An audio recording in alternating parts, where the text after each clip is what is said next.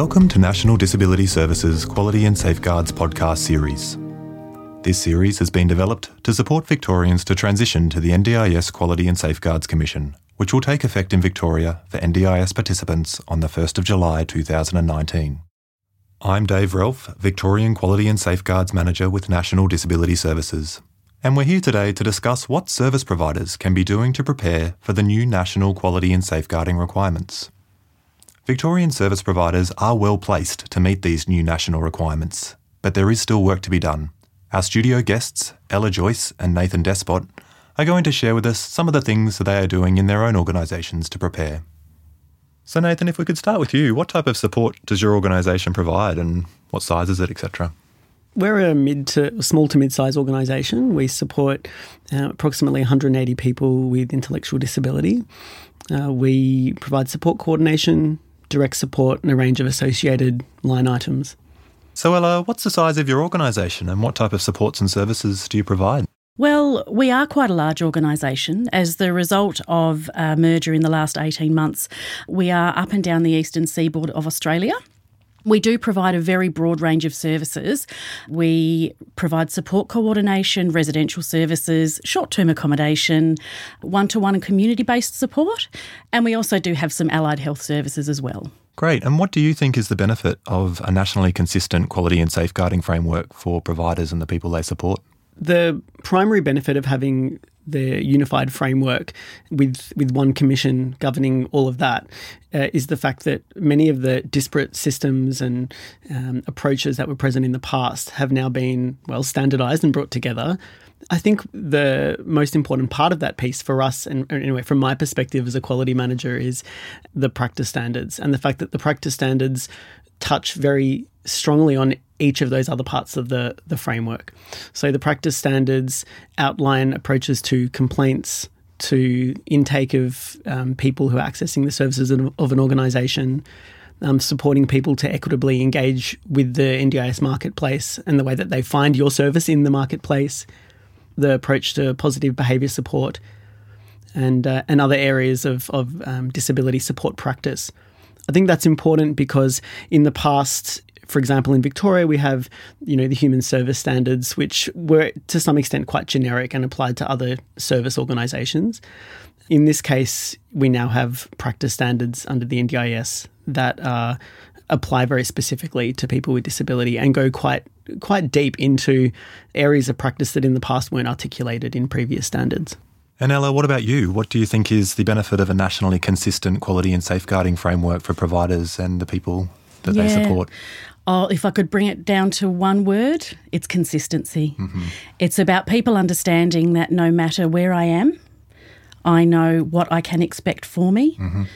And every single provider across the country now knows what is expected of me.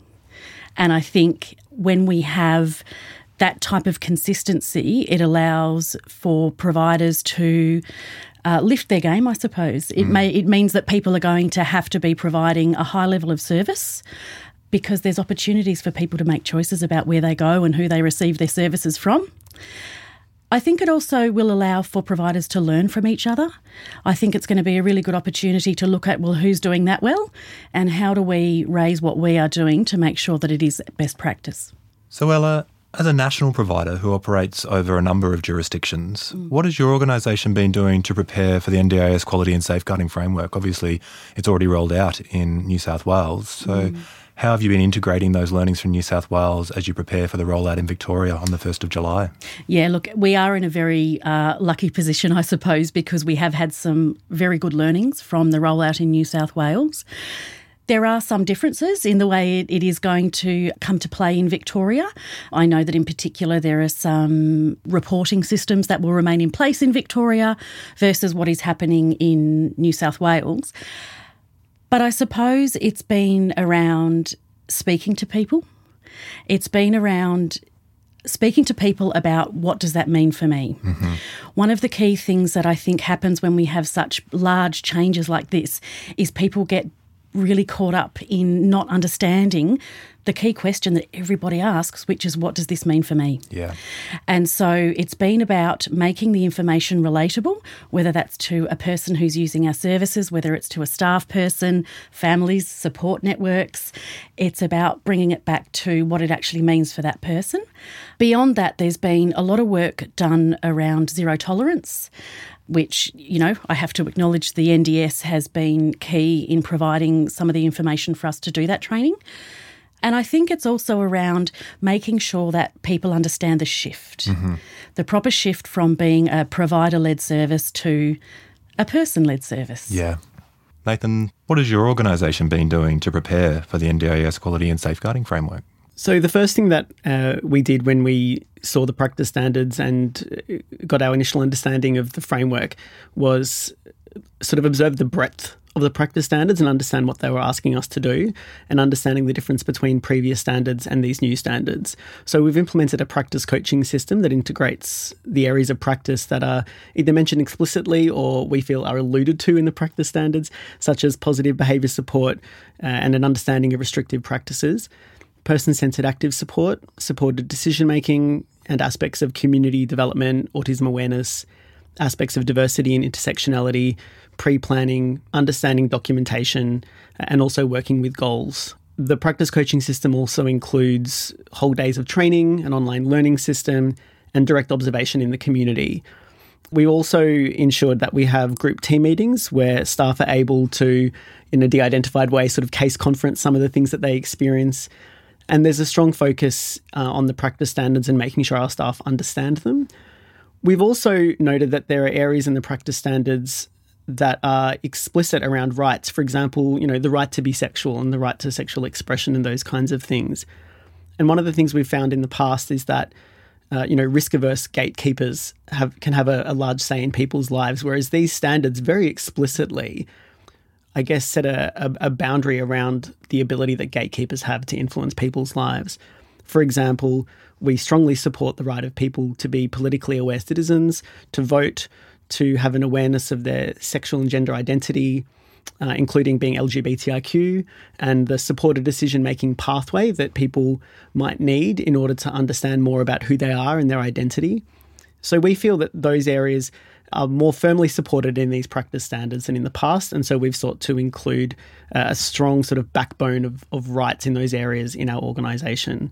On top of that, there's also been a matter of implementing and updating our systems. So our client management system, our quality system, making sure that we can effectively tag all of our quality documents with the practice standards, and also making sure that the documents can be easily accessed by all of our staff. And in the past, we sort of had aspects of all of these things operating quite well in the organisation, but we've now used those practice standards as motivation to streamline and improve the quality of all those parts of how we operate. Wow, so it seems like there's been a lot of work going on in the background in preparation for the 1st of July, which is the time when organisations will need to be meeting those NDIS practice standards. You did mention training and the supports you've been providing your staff around understanding some of the elements that are outlined in the practice standards.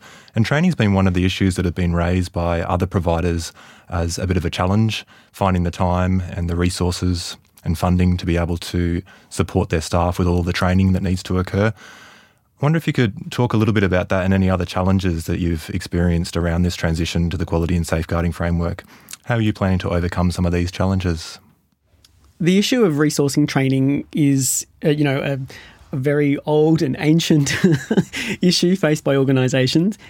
There is plenty of evidence out there, though, and surely any organisation that's sort of keyed into research and the journal articles that have been published by Australian universities in this area, the research does show that investing in training, in practice training, in coaching, in a strong practice model, an integrated practice model, that leads to better outcomes, more efficiency, it reduces complaints, it can go a long way into supporting a person's behaviour support plan.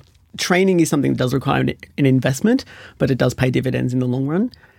It has cost our organisation quite a large figure of financial resource, but we're very confident already, because of the outcomes that we're seeing from that training. We're seeing documentation improve, we're seeing engagement with people's behaviour support plans improve, we're seeing the interaction between our staff and new service users improve. There are people we're supporting now through support coordination that we never met before. They've never been part of our organisation. They have not received direct support from us, from support professionals in the community. Some of them are just there for support coordination. And so we need to have a new way of engaging with those new NDIS participants that allows us to really understand them personally and not just see them as a contract to be managed, which is, I think, what probably some organisations might feel pressured to do.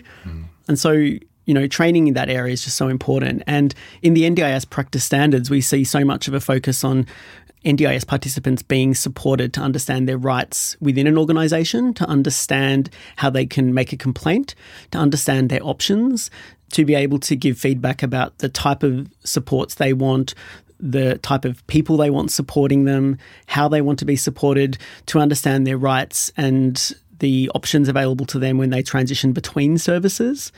So that's a very large focus. So if you really just manage people as contracts, then you're actually really not in line with the NDIS practice standards. Mm. Yeah, and you touched on an important point there. Organisations really do need to start having these conversations with the people who use their services and their families about the changes that are coming, about their rights, about the practice standards, about the NDIS Code of Conduct, about all of the elements of the quality and safeguarding framework. Have you started to have these conversations with the people you support and their families in preparation for the 1st of July? The journey for people with disability engaging with services in the NDIS has been incredibly challenging.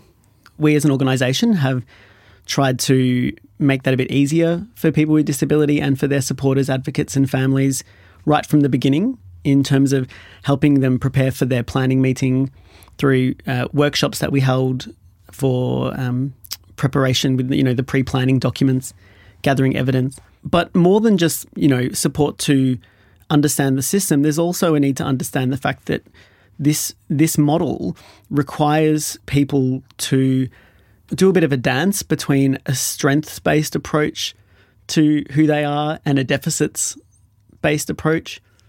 Sometimes in planning meetings, you see that people want to represent their capacity and their dreams, but then also show that even though they have those dreams and they do have capacity to dream those dreams, that they also need support to achieve them.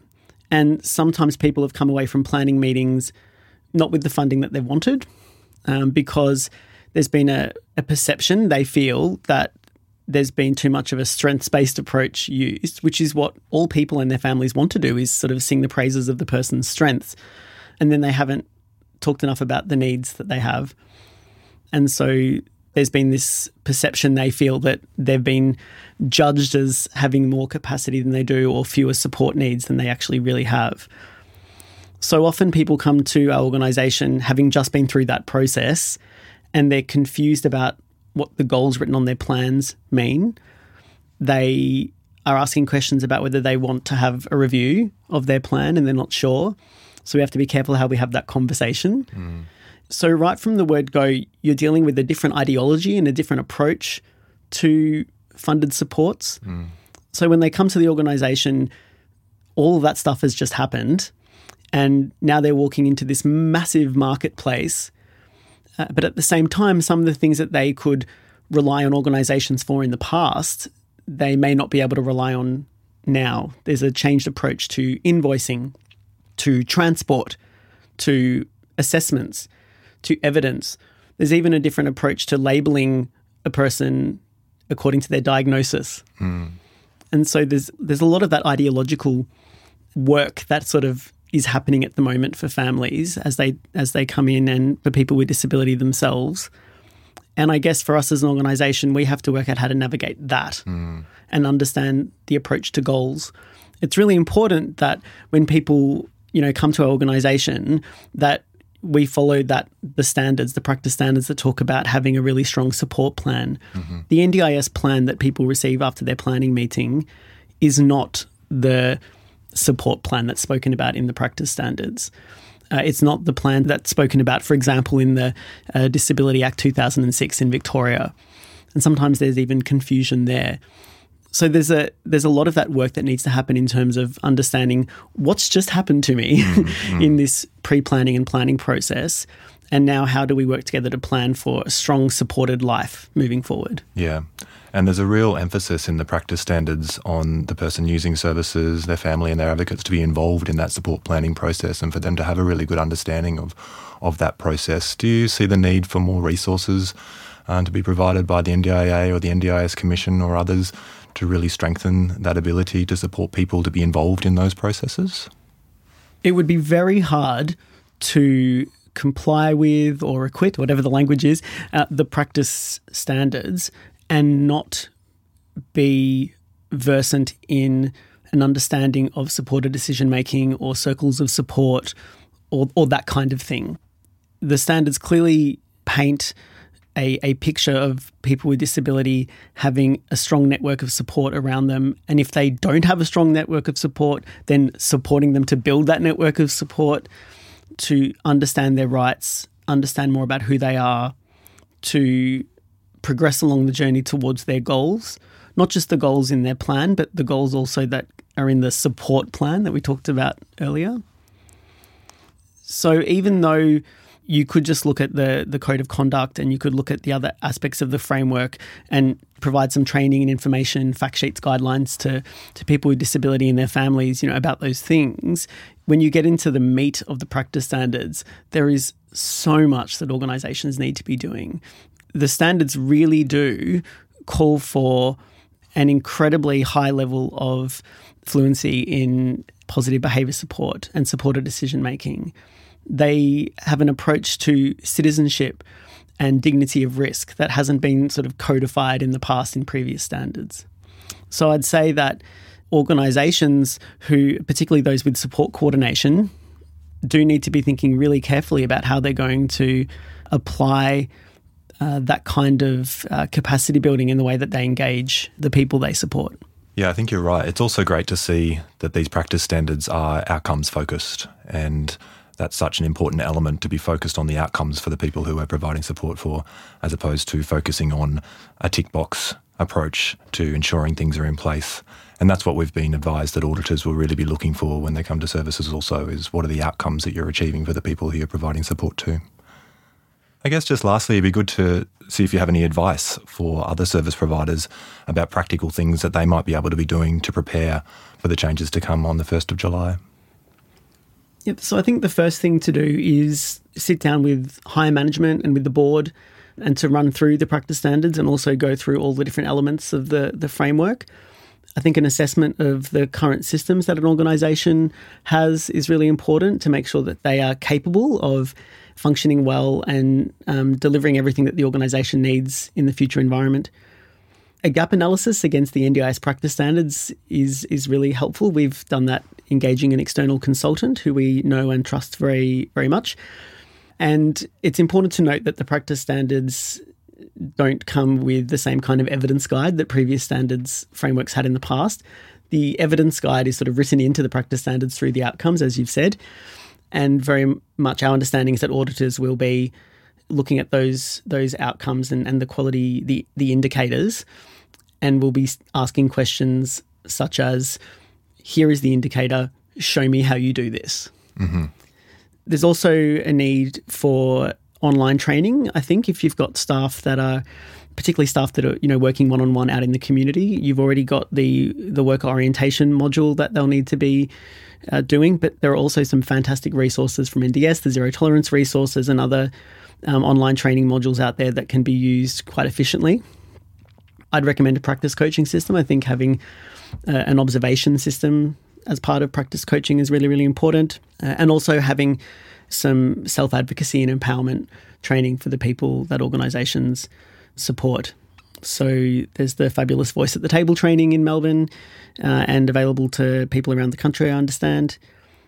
And there's also some amazing citizenship campaigns out there at the moment and self-advocacy groups. There's self-advocacy groups to support people understand their political views, their sexuality and other related areas of citizenship. So I think those are some initiatives that organisations can take. Thank you. Some great practical things for people to be thinking about there, and we'll ensure that hyperlinks to all of those resources and websites are included in this podcast summary so that people can have a further look at those when thinking about what they can do within their organisations to prepare. And what about from your perspective, Ella? What have been some of the challenges that have come up with the transition to the NDIS Commission in New South Wales, and what challenges do you foresee may come up and we may see in Victoria? Look, I think for us, having New South Wales roll out before Victoria has had its benefits but also its challenges, because as I mentioned earlier, the way that things are being rolled out in Victoria are a little bit different to what happened in New South Wales. So I guess some of the challenges for us have been around making sure that the information is still consistent on a state-by-state basis, as well as bringing in the actual national framework around things. I think the challenge is mostly around systems, to be honest. Mm-hmm. I know that in Victoria we have, as they already do in New South Wales, we have our incident reporting systems and those sorts of systems all set up to capture the things that we need to. So is there work occurring within your organisation to build consistency across the various jurisdictions with regards to those systems? Yeah, there is. Yeah, there is currently a harmonisation process that's taking place, and that is looking at everything that exists within the different states and what is going to work well across the board. As I mentioned earlier, we are 18 months into a merger, and so there's still some of the little knots that we're, unravelling, but certainly there is a lot of work being done to ensure that there is the national consistency across everything. And Ella, what about staff training? How has that been rolled out in your organisation? We know that has been a challenge for some other organisations, finding the amount of time and funding it is required to support staff to understand the changes that are coming. Have you got any advice to providers around how training can be rolled out within their organisations? Yeah, I think use the time that you already have for things like staff meetings, for supervision. I think we need to work smarter as a sector. Mm-hmm. We need to make sure that we are utilising the time that we already have to inform best practice and to inform any future changes that are coming. I know that there is a lot of work that needs to be done around understanding how best to use that time. And in particular, when we do have things like the worker orientation module coming out under the framework, I do acknowledge that there is going to be some additional hours, but I think some of that really can be used in the time that we already have. So it's about being creative. Correct. Ella, how has your organisation been supporting your staff and the people you support and their families to understand the changes that are coming under the NDS Quality and Safeguarding Commission? That's a really great question, Dave. Thank you. And look, as I was mentioning earlier, some of that goes back to talking to people in a way that explains what it means for them, because it's different for a staff person than it is for a person who's accessing services than it is for a family member. And so I think part of it is around breaking down some of the complex language and making it relatable to people. Mm-hmm. It's really important to acknowledge that for a majority of families out there and staff and people that we support, the NDIS has been such a huge amount of work and such a huge shift in language and not necessarily the services that we provide, but around the context of services. Yes. And so I think that having information that is relatable to each person is absolutely critical. It's also really little things like making sure you have information available for people around the way that they might be able to make complaints in the future. It's really important to have that simple information ready to go so that people know the different avenues that they can contact for matters when they have concerns. So Ella, what advice would you provide to other service providers here in Victoria about the practical things that they can be doing now to prepare for the rollout of the NDIS Quality and Safeguarding Framework here in Victoria? Yeah, look, there's some really clear and tangible things that providers need to do to make sure that they're ready. Mm-hmm. One is around the code of conduct. Make sure that your code of conduct, the things that you are asking your staff to adhere to, are aligned with the code of conduct that sits under the Quality and Safeguarding Framework. Make sure that your staff are aware of the practice standards. And again, what does that mean for me? What does that look like when I'm at work? Mm-hmm. And how do I show that I'm doing the things that I say I'm doing? The other thing's the worker screening. I know that as a sector, we have had fairly standard worker screening processes and practices. And while I understand that largely they are continuing, there are some changes that providers need to be very cognizant of. And all of the information is so readily available. Get yourselves informed, understand what it means for you as an organisation. One of the things that I think is really important, and again, the NDS has so many resources that are available is get your staff to look at the videos that are available, read the information that's available. And yes, I understand that we have the restraints around timing, but I think they're conversations that people can have while they're at work and supporting people because it matters to everybody. It's not just about what it means to a staff person. It's also about what it means to the people that they're supporting. And I think that's a really nice way to integrate the expectations with the practice, because then the people that you're supporting as well will have an understanding of how you're supposed to be supporting them.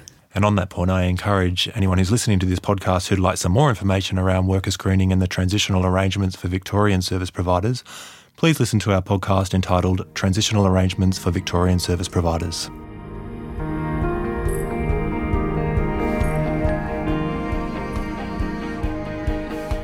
Well, thanks so much, Ella and Nathan, for sharing your perspectives and insights here with us today. It's been fantastic to hear what other service providers are doing as they prepare for the changes coming under the NDIS Quality and Safeguarding Framework, and we hope that you find this useful when you're preparing in your own organisations. No worries, thanks. Yeah, look, thanks so much, Dave. It was great to be a part of the conversation today. For more information, have a look at the Quality and Safeguards page on our National Disability Services website. Keep your eye on the NDIS Commission's website for up-to-date information about quality and safeguarding arrangements and a range of resources to support providers and NDIS participants. Further information about Victoria's quality and safeguards arrangements during transition can be found on the Victorian Government's NDIS website. We've provided hyperlinks to these websites in the podcast summary, along with some useful resources. This podcast has been funded by the Victorian Government.